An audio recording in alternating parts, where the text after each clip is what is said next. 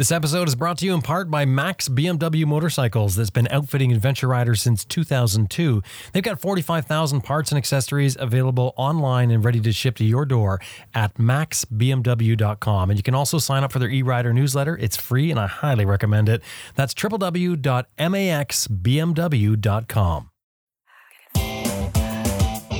A really important part of your motorcycle suspension is damping. And if you didn't have it, you'd be bouncing down the road, literally. And get this, your model likely has a damping setting that you're supposed to adjust. You probably saw the manual and decided to ignore it. But the question is, what the heck is damping? How on earth do I adjust it? And man, do I really need to know this? Well, all the answers are on this episode. I'm Jim Martin. This is Adventure Rider Radio. Stay with us. We got a good one for you.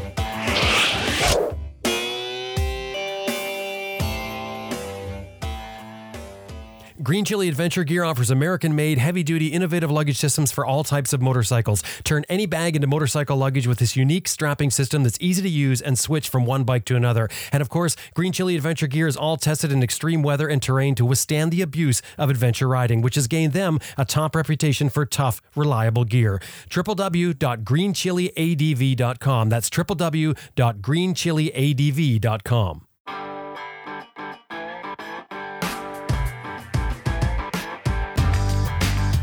Hi, I'm Sam Manicum. Nick Sanders. Terry Borden. Sandy Borden. Jack Borden. Graham Field. Dustin Vince. Jason Spafford. Lisa Murray. David Peterson. Rachel. Ed March. Glenn Hickstead. Dr. Gregory W. Fraser. Dave Barr. Michelle Lampier. Tiffany Coates. Herbert Schwartz. Zoe Cano. Nathan Millward. Graham Hoskins. Joe Russ. Jeremy Craker. Simon Thomas. Lisa Thomas. Simon Pavey. Grant Johnson. Robert Wick. Sid Simon. Elizabeth Martin. Carol DeBell, and you're listening to Adventure Rider Radio.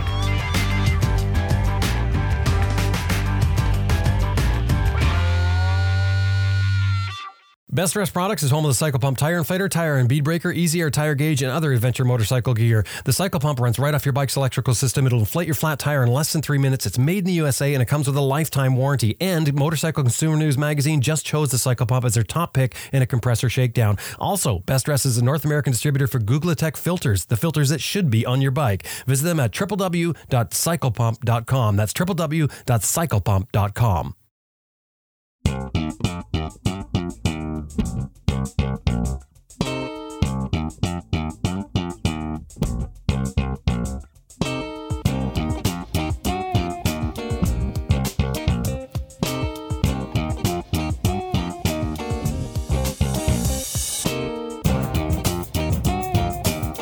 Motorcycles, like most things, are made in factories nowadays to take advantage of the economies of scale.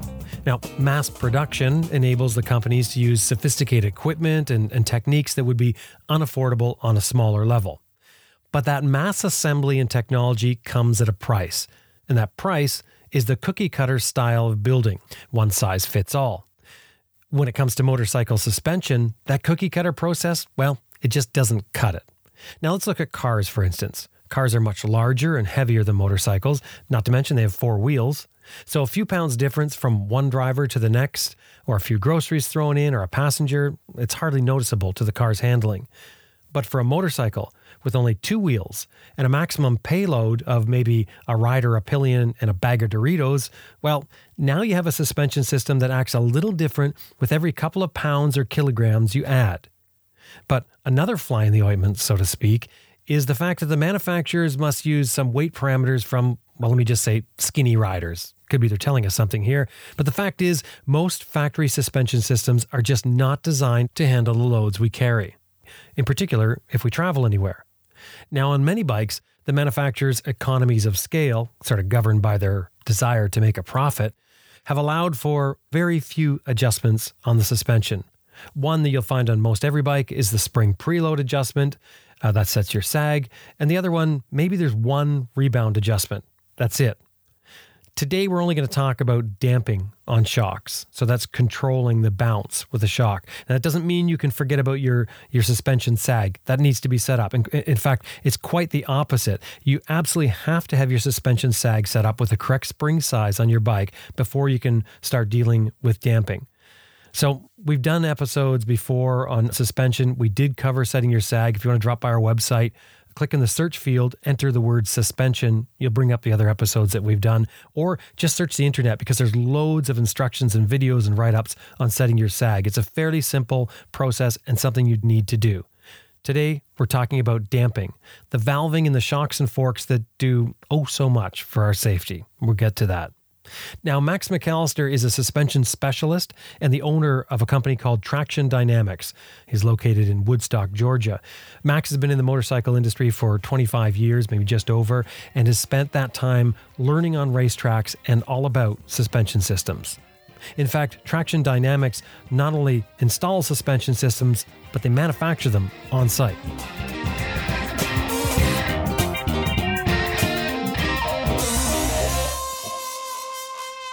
Hello, it's Max McAllister. I'm president of Traxxion Dynamics Incorporated in Woodstock, Georgia. We are a suspension specialty company that services and upgrades motorcycles and mountain bike suspension systems. Max, welcome to Adventure Rider Radio.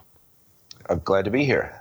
Well, I should say welcome back. It's been a while, but we had you on here some time ago. We did a fairly extensive piece on suspension.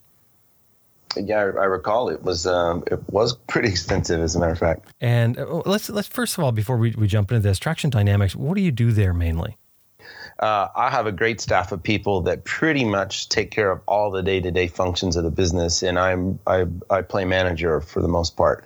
So years ago, I handed the reins over of the hands-on work to my lead technician, Martin Musil, and he's run with the ball as far as handling all of the build and service work that happens here. And like I say, I've got a great staff around the building for the products we manufacture here. So we go from raw material to retail sale out installed on a bike out the other end of the building. So it's a kind of a unique business in that aspect.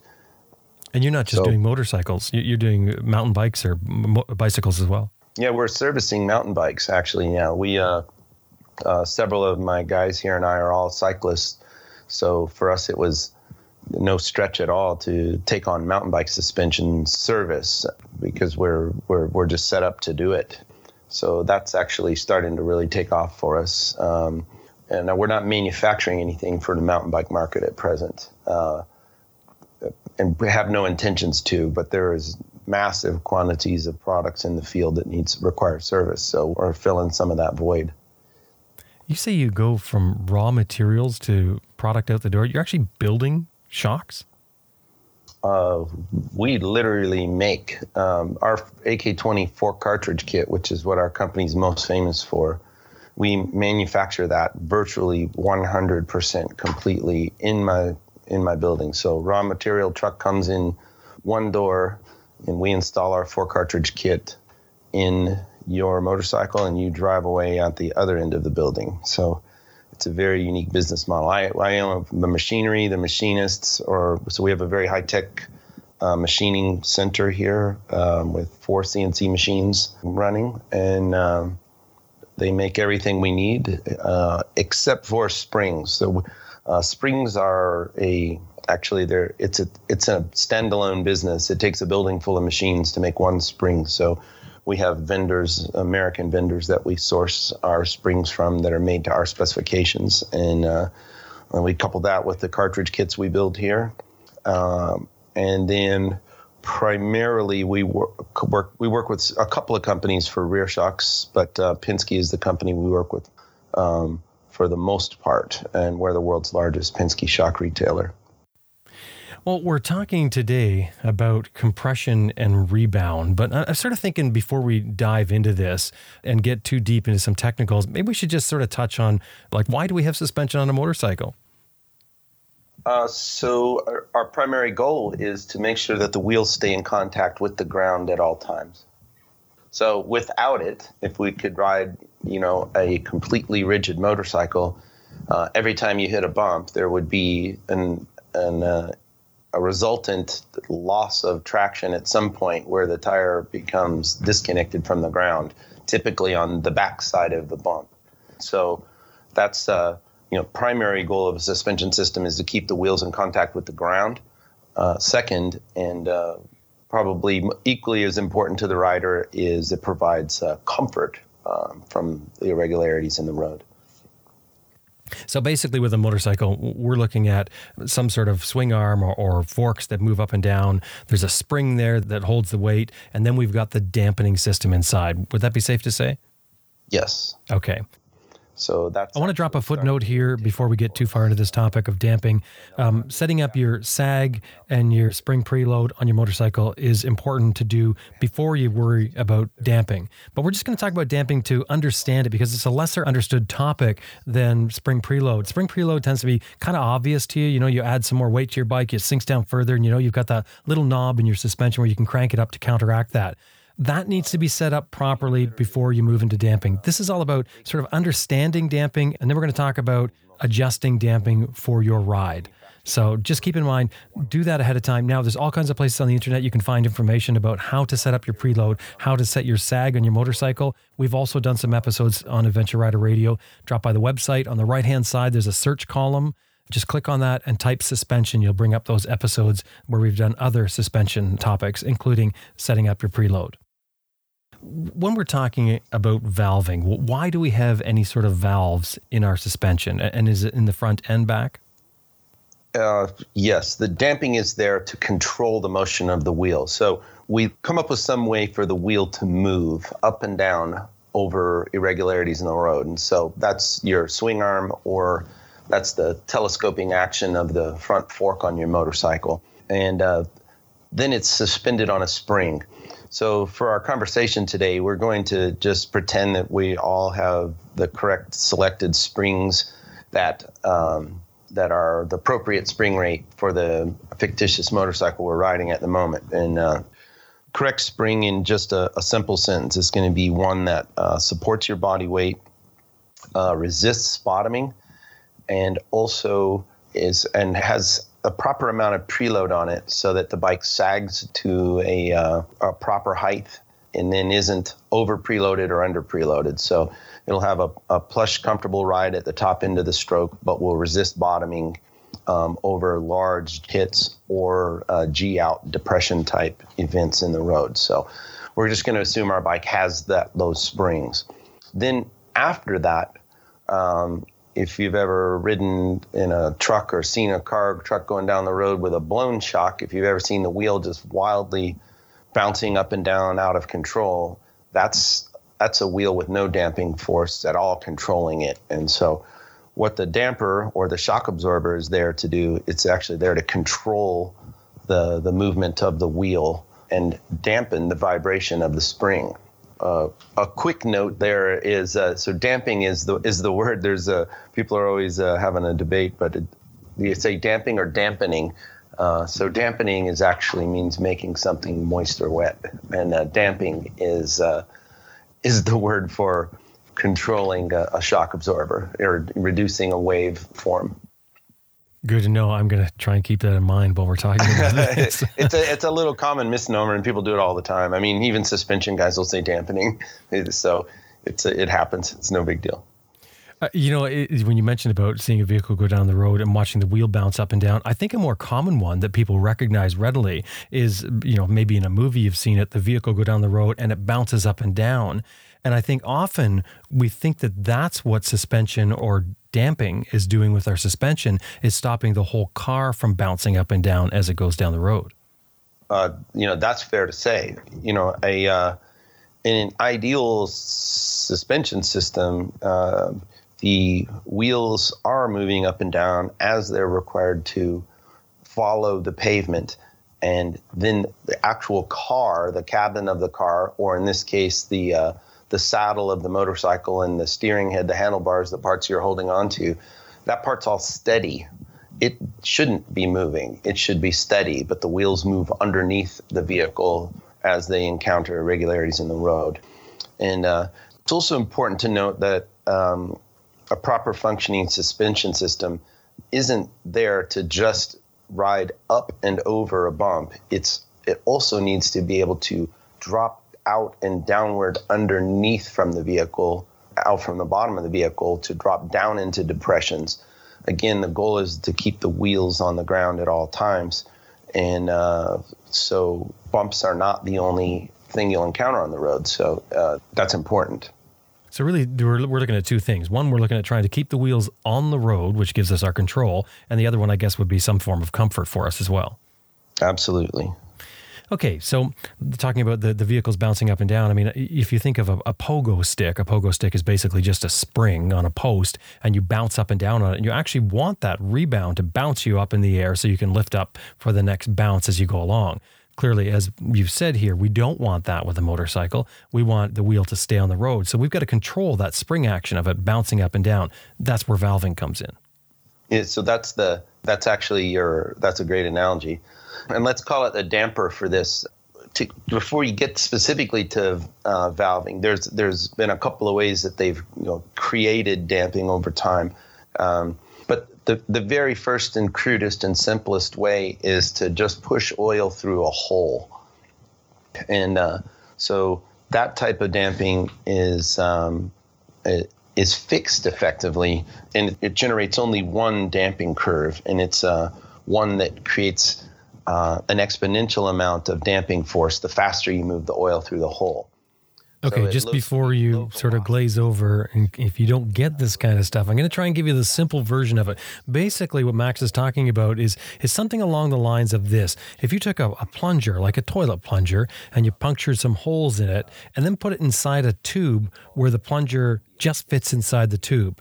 Now, fill that with oil or liquid of any sort, and you can imagine that as you try and pull that plunger up and down in the tube, the water or oil, whatever it is going to be forced through the hole as the plunger goes back and forth.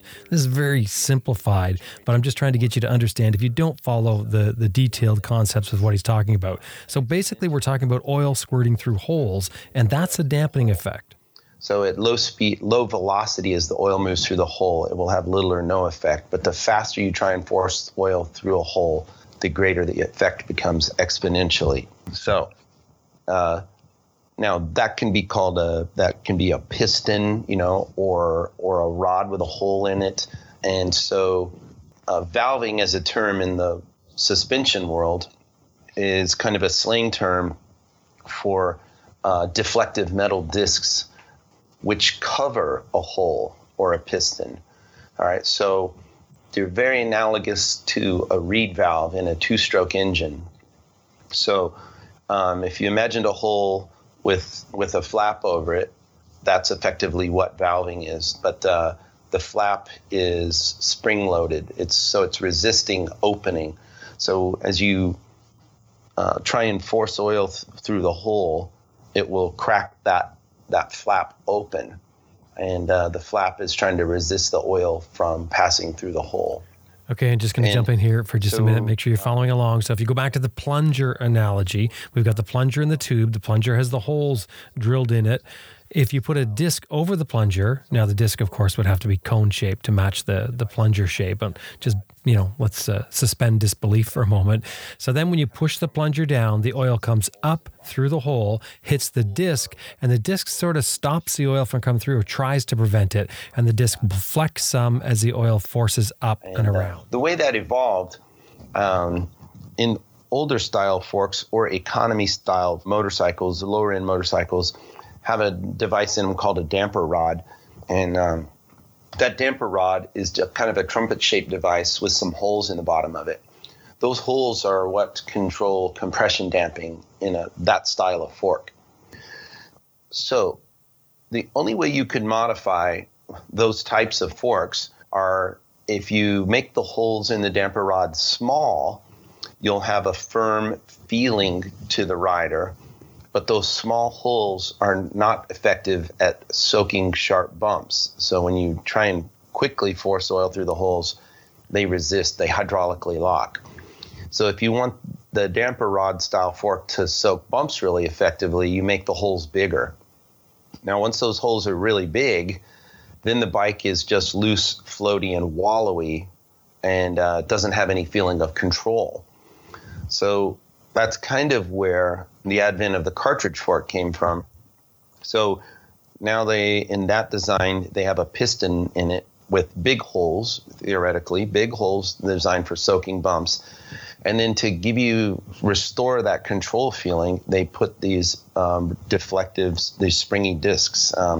So it looks like a washer, but it's very thin, and it's made of a very special kind of material that's springy effectively, and so it's held in the center and then deflects conically as oil is forced through the piston.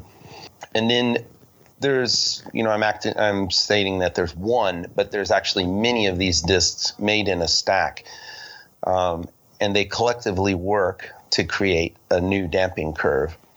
And so from the tuner standpoint, we work with changing the thickness and the shape of the stack to get different effects to how we want the damper to perform.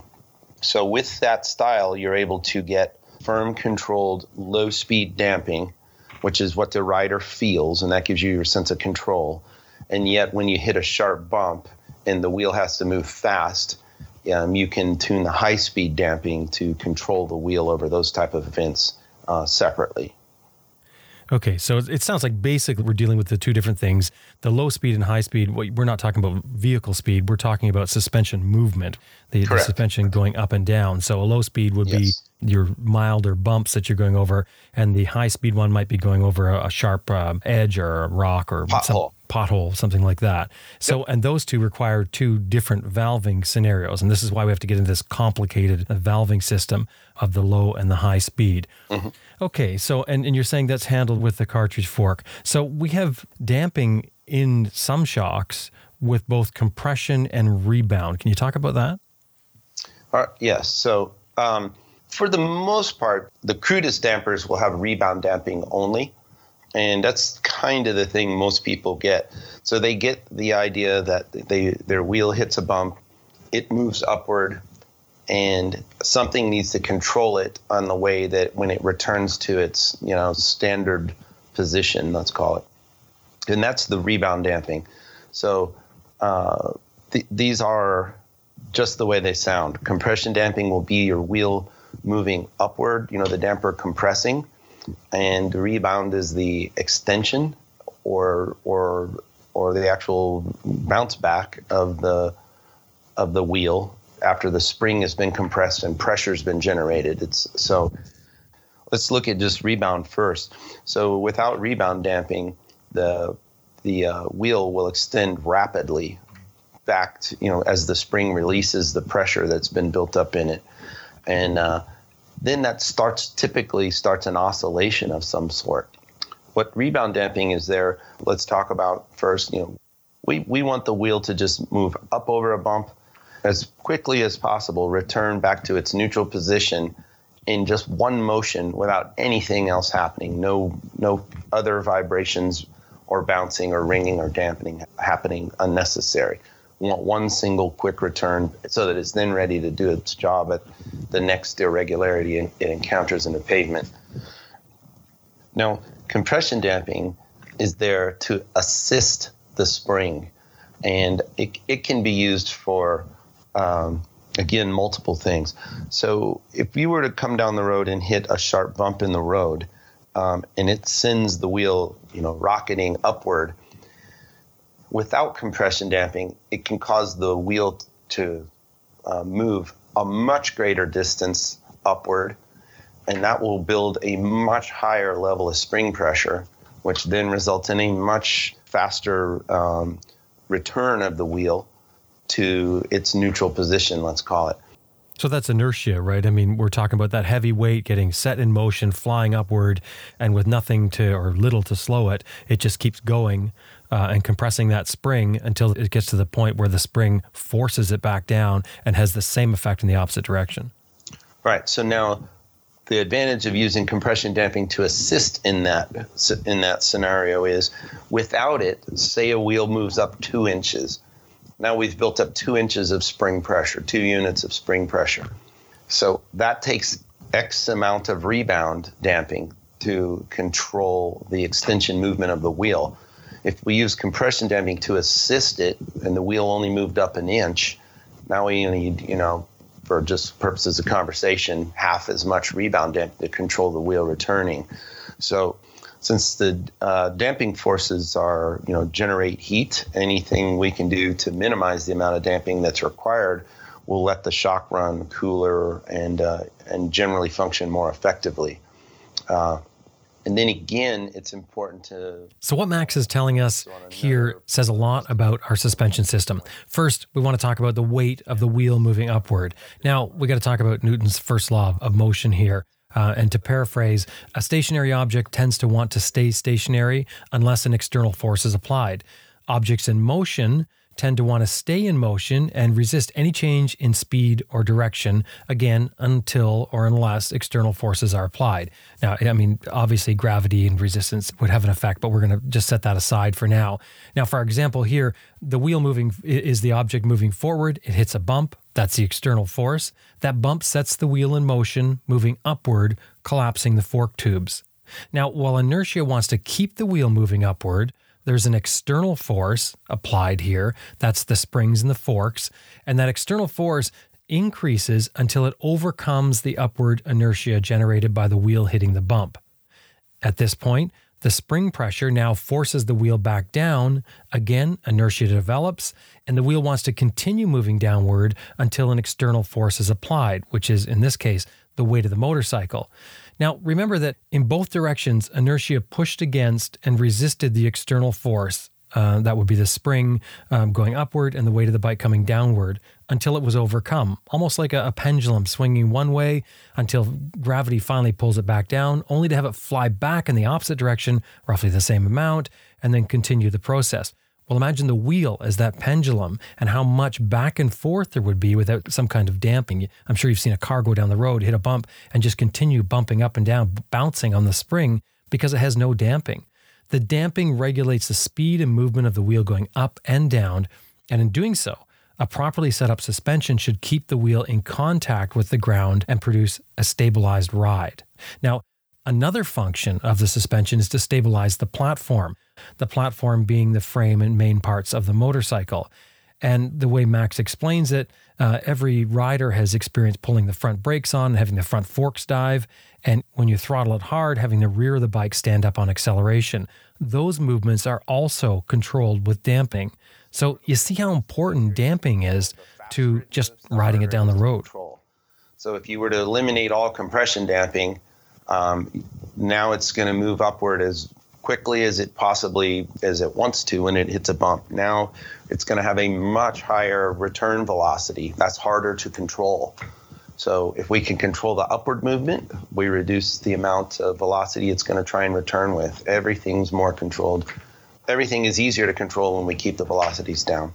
So in what you're saying there then, to that analogy then, I guess low-speed dampening would be easier to tune than high-speed dampening? That's fair to say, yes. Because low-speed damping, we're really tuning what is, the platform is kind of an industry term, the rider sensation, the movements of the general chassis, whereas high-speed damping is definitely tuned much more based on the environment that the vehicle will be functioning in. So tuning high-speed damping on a dirt bike is, much different than tuning damping on a bike that will only ride on pavement for all of its life. As far as feel goes for the average rider, let's say you walk into a showroom and you check out a bike and you happen to push down on one suspension of a bike and it feels really plush, whereas another bike feels kind of stiff. What kind of things does that tell us as a rider? I mean, what are we experiencing there?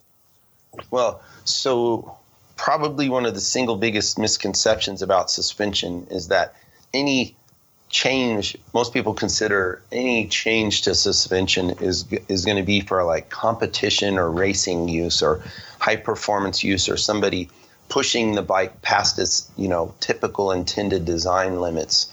And that's just not true at all. Second misconception is that any type of upgraded suspension is going to be stiffer, and stiffer immediately makes people think that it's going to be less comfortable, less compliant. And again, that's not true. So stiffer springs, people immediately think, I'm going to lose my plush compliant ride. Or stiffer damping, I'm going to lose, the plush compliant ride. So a lot of this comes back to then the style of compression damping. Now, we can segregate compression and rebound. Rebound damping, when the wheel moves upwards and the spring is compressed, it's only ever going to act in one way. The spring is the only thing that's going to push that wheel back to its starting position. It's going to do the same job in the same way every time because it is a spring and it's defined. Okay, so that's a very simple thing to tune. Compression damping is where the magic happens because we're trying to tune a whole wide range and variety of situations that wheel's going to encounter, from very low speed events to very extremely high speed events, and then multiple shapes and styles in between.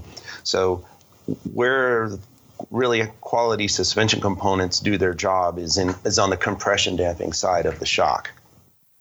That's interesting. So with rebound, basically you're doing the rebound damping from your specifications, from your spring and the mechanical advantage, I guess, of the suspension system itself.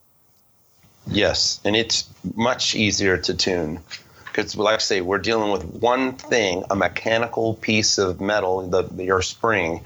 When you compress it an inch, it's only going to go back home in one way at one velocity every time.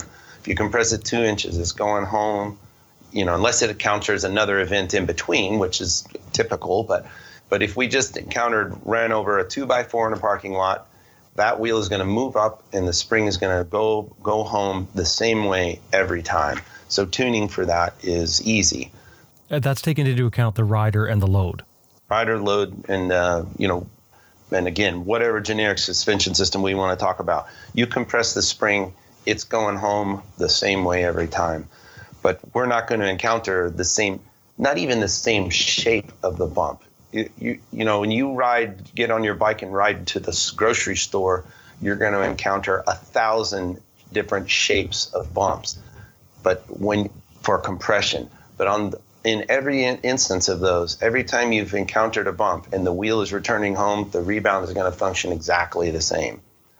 Okay, that's interesting. So does every new bike come with, we're looking at low and high speed compression for both compression and rebound. Basically, we could say 4 simple circuits. I would say that. Does every motorcycle come with this? Yes, is kind of the answer to that. I guess I kind of need to qualify that. Most shock absorbers, rear shocks on motorcycles now are sophisticated enough that they do have this. There is still a tremendous portion of the motorcycle industry that uses damper rods in the forks. They do generate low and high speed curves, but they are not independently tunable, especially in the way the shock is, because they literally don't have a piston and a shim stack. They're just dealing with a tube with holes in it. So, a great deal of the motorcycle industry still uses damper rod forks. When you say curve, just so that we understand what that's talking about, you're talking about putting it on a graph. Can you just explain that a little bit? Yeah, so on a graph. So you literally just draw an XY axis, and this can become pretty complex, but generally they do just draw out a simple line, which is an average of what's actually happening. What's actually happening is not a line on an actual shock dyno graph.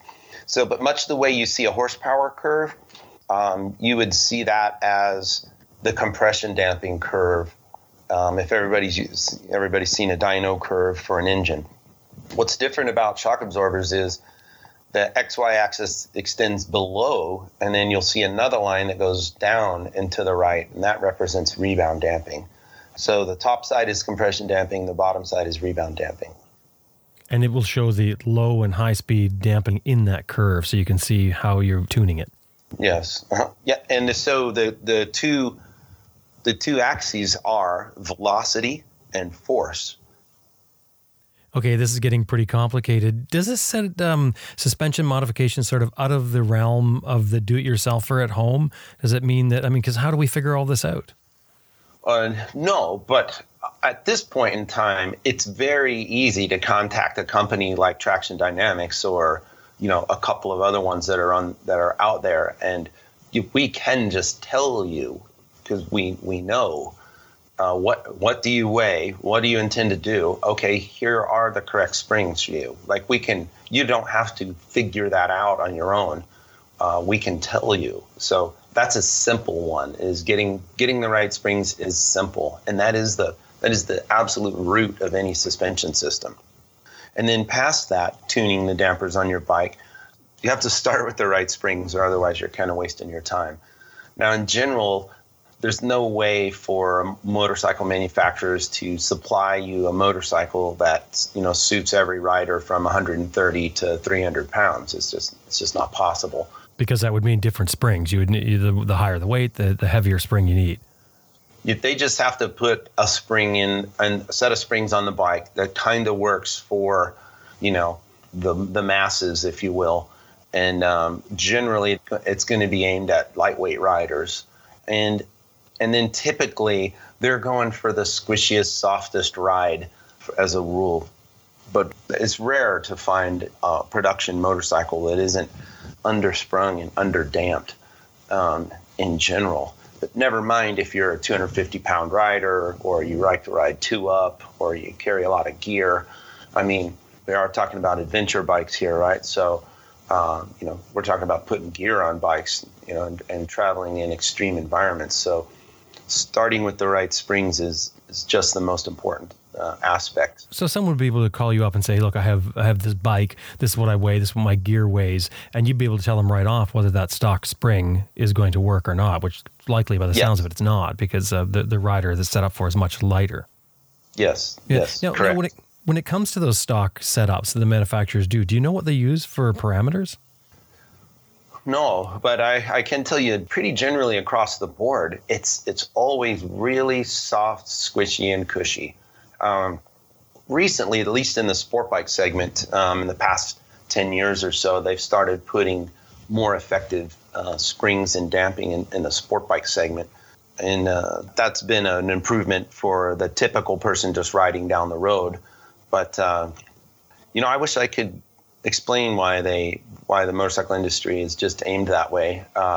There's been a running joke that it's, Japanese bikes are made with 120-pound test riders, and so they come back and say what feels comfortable and compliant to them. But then you come to the United States, and we don't have 120-pound riders here. So that's been you would call it a joke for years, but eventually you have to believe it's true. The new Honda Goldwing came out for a new model, and the first time in 17 years there's a new Honda Goldwing, and that thing is this soft and boingy. It's practically got adventure bike suspension on it. Why would they do that? You eventually you have to say the people testing it don't weigh 200 pounds. We're going to take a quick break and be right back, but stay with us, because when we come back, we're going to talk about setting up the damping on your bike.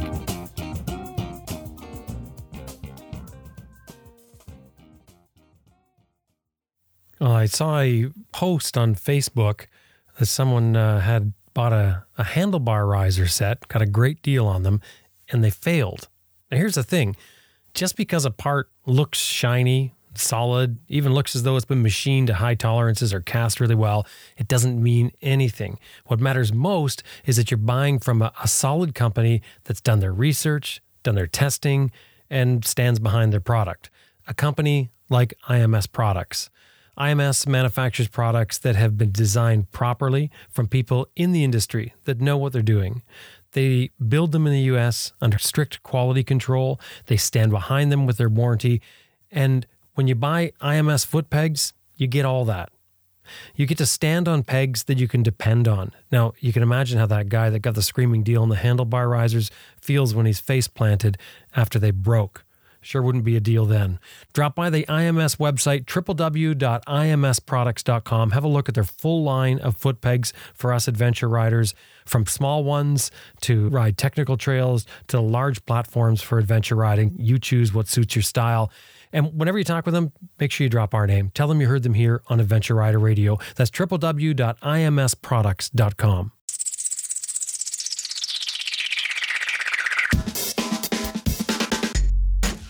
Motobird Adventures specializes in trips for women by a woman. Now, hang on, you say, what about me? I'm a guy. Can I go with my wife or girlfriend? Well, as a matter of fact, you can. They say respectful gents are always more than welcome on any of our trips, because Motobird Adventures isn't about leaving the guys out, but rather focused on helping make motorcycle trips awesome for the ladies.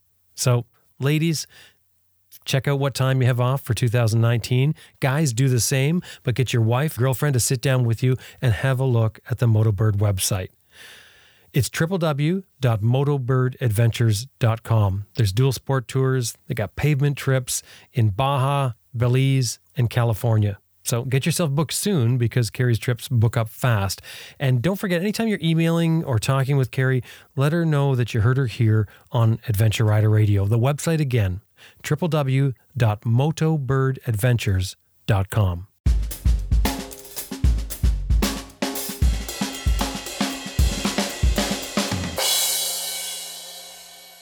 So, I mean, again, we're going to go on the assumption that the spring has been set up properly, that we know that we've got our sag set properly, we have the correct spring load in there. How do we set up damping the bikes? Oh, and I guess before we get into that is, do all bikes have both compression and rebound adjustments for damping? No, they do not. And so the external adjusters definitely come at price points on bikes. So, suspension is usually the last thing that gets made cool by manufacturers. So they're typically speccing out, a really cool engine nowadays with speccing some cool electronics, and then they've got to make it look good. And, somewhere way down the line, they go, oh, well, how are we going to make it handle, kind of thing. And that's, usually a great place to cut cost is in suspension systems. So rarely are you going to find a motorcycle that has external compression or rebound damping adjustment on the forks. More common to find it on the shock absorber in the rear of the bike, or not uncommon, but on forks, kind of rare. The bulk of the industry does not have that aspect. And mainly for the rear shock, it's rebound adjustment only, isn't it? Same with the fork, if it's going to have it. Rebound will come first, external rebound damping adjustment. If you're going to get one of the two, it will be rebound adjustment. After that, if you're going to get a higher spec component, then you'll have external compression damping adjustment. So why rebound adjustment when we already talked about the fact that the spring rate defines the rebound? And if that's easily tunable right out of the box sort of thing, why do we need to adjust it?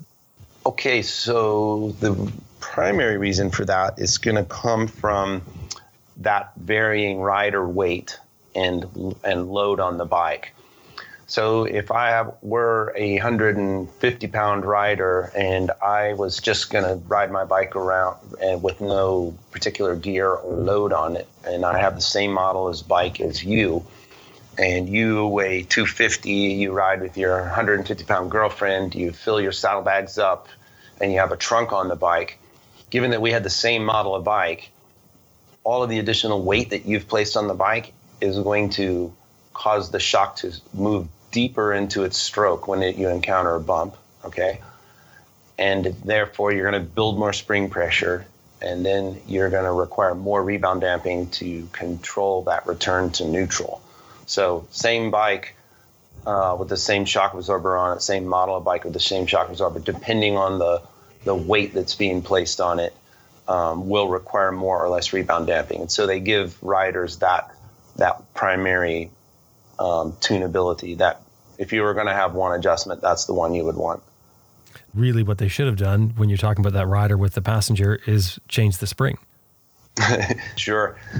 And that's part of the game is if you have the right spring, then you won't have so much trouble. But again, let's say even if we do have this heavier load, we're riding two up and we have a lot of gear on and we put a higher spring rate on it. A higher spring rate is going to, again, push back harder. So again, you would want to add rebound damping to control that higher spring rate. So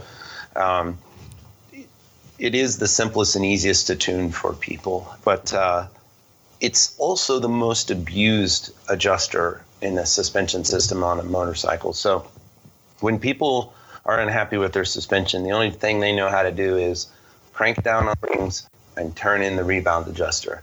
And, we find road racers with their bikes all screwed up, and, they just keep turning in the springs and turning in the rebound damping adjustment. So you want the wheel to return as quickly as possible to its neutral position without it overreacting, okay? So anything more than that, an excess of rebound damping, will cause the suspension system to pack down.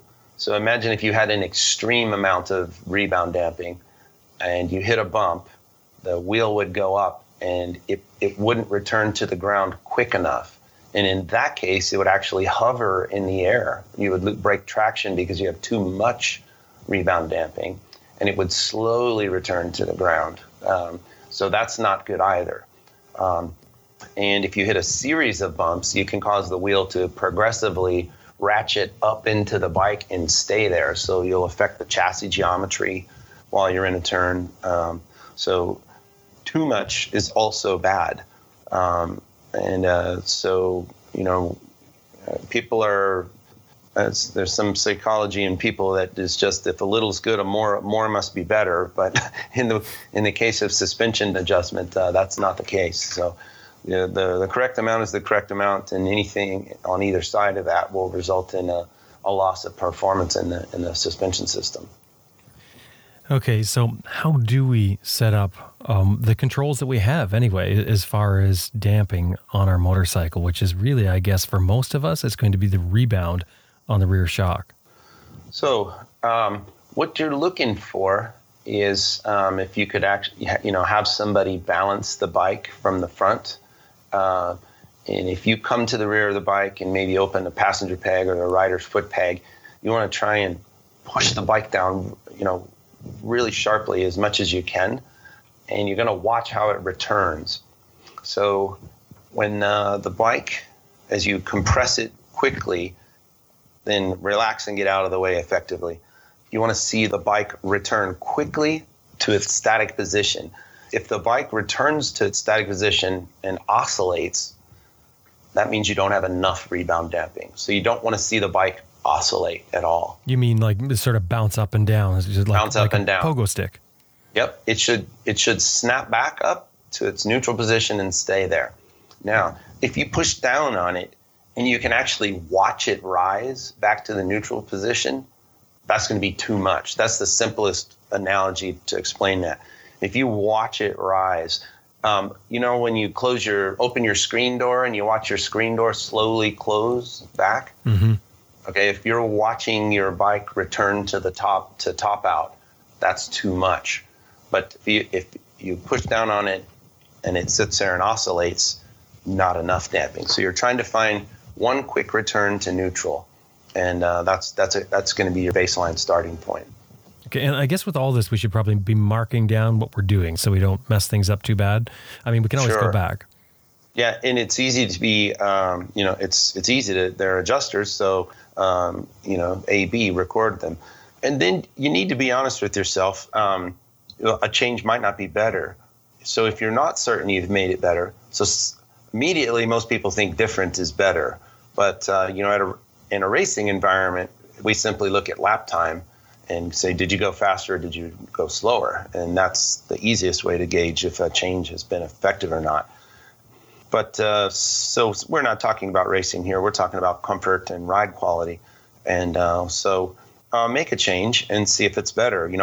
Repeat the same section of road. Go someplace where you can be, encounter the kind of bumps or things that you're looking for, and repeat that sector of road, and see if you find an improvement.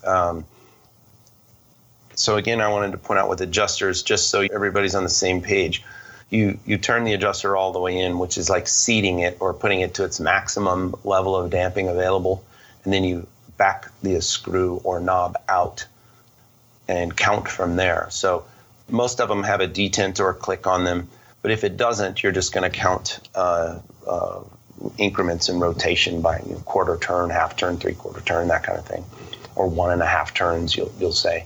So that's kind of the baseline start there for setting rebound damping adjustment. What difference is it going to make to us on the road as we're riding along? How will we be able to tell that we've got the right adjustment as we're riding, or on the trail for that matter? One of the good ones is, if you sense that, like when you find a little G out dip, a dip where the bike compresses, a lack of rebound damping the bike will kick you out of the seat, right? And you've mentioned a pogo stick.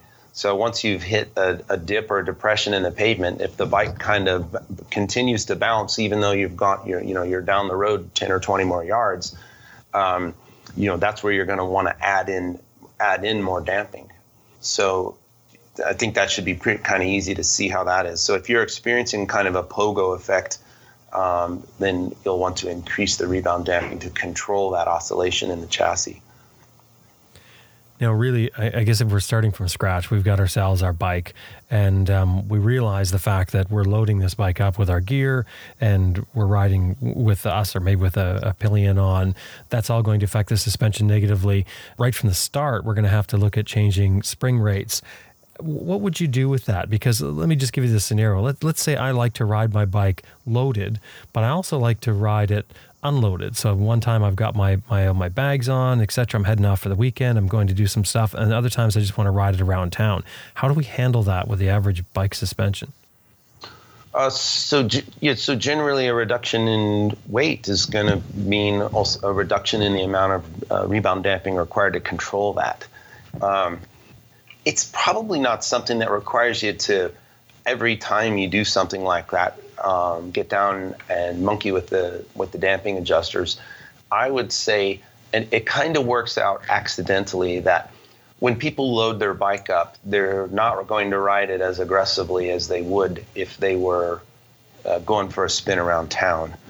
So it kind of works out to where the bike is a little more sporty without the weight on it, and people don't mess with the damping adjusters. Does that make sense? Yeah. The load is changing your riding style, which has an effect on your suspension, of course. Right. So the bike's sportier, firmer, and more, has a firm, controlled feel to it when you have no weight on it. It gets a little softer and floatier when you're loaded up and you're going to go ride 500 miles for the day. So most people are not changing their damping settings to compensate for load every time they're going out effectively. I mean, if you were, say, okay, now I'm going on a 500-mile ride or a 1,000-mile trip, and I'm going away for the weekend, and I've got a tremendous load on the bike, that would be worth adjusting that. And when you come home and you take that extreme load off of the bike that you would not normally be riding with, put it back to your standard setting. And that might be only a couple of clicks, of additional rebound, to compensate for the weight. It's not going to be a wild change. That would be a scenario where it would be worthwhile to change the setting. And of course, writing this down would make it so you don't have to redo it every time, to some degree. If you're running with the same loads, 2 different loads, 3 different loads, you can just mark your settings down and change it. Quick setting, yeah. And you'll know, hey, when I really load up, I'm going to add 3 clicks of rebound or a half a turn of rebound or whatever the number, how your style of shock works. And then we return home, just take it off, So in the real world, how much performance will the average person notice? And I have the feeling that's sort of a graded question, I guess, depending on someone's experience. And the second part of that would be, how much actual performance change does it make with the motorcycle? Could it affect safety? Yes, no doubt about it. So just in the same way, having, sloppy, uncontrolled suspension, can be dangerous. Over-controlled, over-damped suspension can be equally as dangerous. So, it's starting with loose, sloppy suspension. When you lean over into a turn, you'll get what's called chatter. And basically the chatter is the wheel is bouncing on the ground because there's not enough damping force to control the wheel. That's probably the most common one, and that's a rebound one. So that'll happen as your bike is loaded in a turn. And the way that feels is when you have your hands on the handlebars, it'll feel like a basketball dribbling under the bike. So you don't really feel any shock in your hands or impact on your hands. That's just the wheel is bouncing uncontrolled under the bike. So, but when it's doing that, it's, braking, grabbing traction, right? It's So it's a dangerous situation. You're close to crashing when that's going on. The opposite can be true. So if your wheel doesn't soak bumps, so if your forks or shock have too much high-speed compression damping, which some bikes come that way, certain models of bikes are known not to soak bumps well, that will feel like you're holding a jackhammer. So that style of chatter is the suspension actually not able to soak the bumps, and so the wheel is being knocked into the air by the bump because the damper, the wheel can't respond fast enough to get up and over the bump. So those are kind of the sensations you're looking for. Do I get a jackhammer feeling in my spine or in my hand, or does it feel like the wheels are just bouncing under the bike? Those are a couple symptoms to look for. If someone was to come to you with their motorcycle, are there times when you would say, just leave the stock system and set it up properly, or is it always an improvement to swap out? Okay, so it is always an improvement to change the shock and fork cartridges. There's very few models of motorcycles sold that have really nicely functioning forks and shock on them that soak bumps, that have the proper spring rates, and yet have the level of low-speed damping control that gives you a firm, controlled feeling for the ride, of ride quality. I would have to look long and hard to find a motorcycle that meets those criteria. So, having said that, it's free to try and optimize the range that's available on your bike. The problem is most bikes just don't have the range to get you where you need to go. And then adding in higher rate springs will sometimes exacerbate that lack of damping control. So most suspension shops will have some records or details or notes of this that would tell you, hey, you can get away with changing your springs and using your factory damping adjusters, or sometimes they'll just say, look, it's not worth doing anything if you're not going to upgrade to all of it. Because, again, certain models of bikes getting the shock out, or, Goldwing's a great example. It's very complicated to get the shock out of it. So some people want to take the shock out and just put a stiffer spring on a shock that already doesn't have enough damping to control the spring that came on the bike. You're just going to make it worse. You'll just have a more uncontrolled, firmer spring. And you've paid a whole bunch of labor and all that to halfway, mess up a shock. So certain models of bikes, we would just be able to tell you it's not worth it to do that. But then there are some that are. So say, you can just change your springs and then change your damping settings. So it's not all off-the-shelf stuff. You certainly don't want to go and just say, I'm going to buy a stiffer set of springs. You really need to talk to somebody like yourself.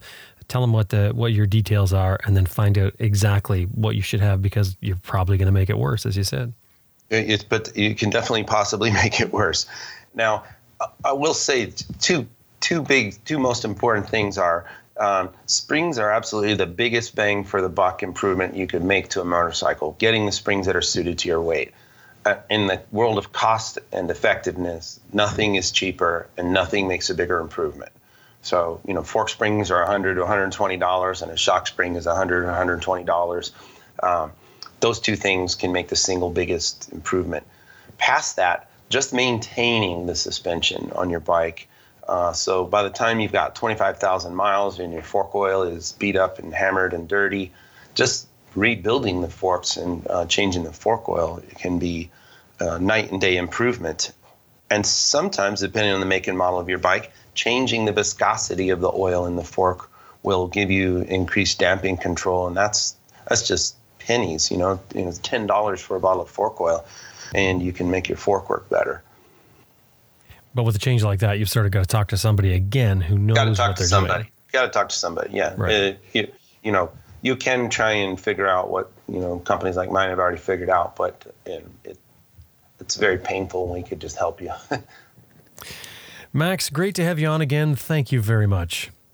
Okay, I hope I've answered your questions effectively. You definitely got me in kind of deep in some stuff here. So yeah, I hope I've been able to help.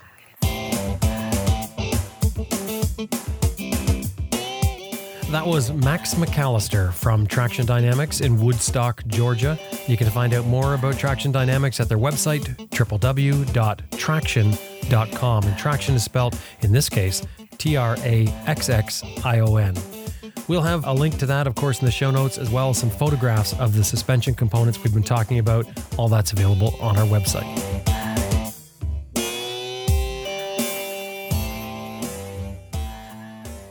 I just want to remind you that this episode was made possible for you today in part by Max BMW Motorcycles at www.maxbmw.com, Best Rest Products at www.cyclepump.com, Green Chili Adventure Gear at www.greenchiliadv.com, and MotoBreeze Chain Oilers, www.motobreeze.com.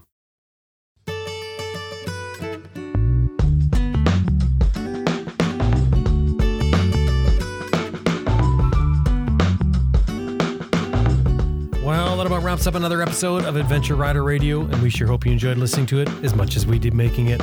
Special thanks to our producer, Elizabeth Martin, and to you, the listener. Thank you very much. If you like what we're doing, you want to hear more, drop by our website, www.adventureriderradio.com. There's show notes there on every episode, and there's loads of episodes of all kinds of things. You may have heard me mention about the search bar that we have there on the website. It's always been there. It's on the right-hand side. Just a little input field that you click onto, and you type some keywords. See what you turn up. All kinds of episodes there to listen to. All kinds of great guests we've had on this show. We'd love it if you consider supporting the show. Anything $10 or more will get you a sticker sent back at you for your motorcycle pannier, your garage door, whatever you want to do with it. Anything $50 or more gets you a mention on our Raw show, and we'd love it if you consider our monthly option with Patreon and become a regular supporter of the show. Anyway, time to get out there and ride your bike. My name is Jim Martin. This is Adventure Rider Radio. See you next week.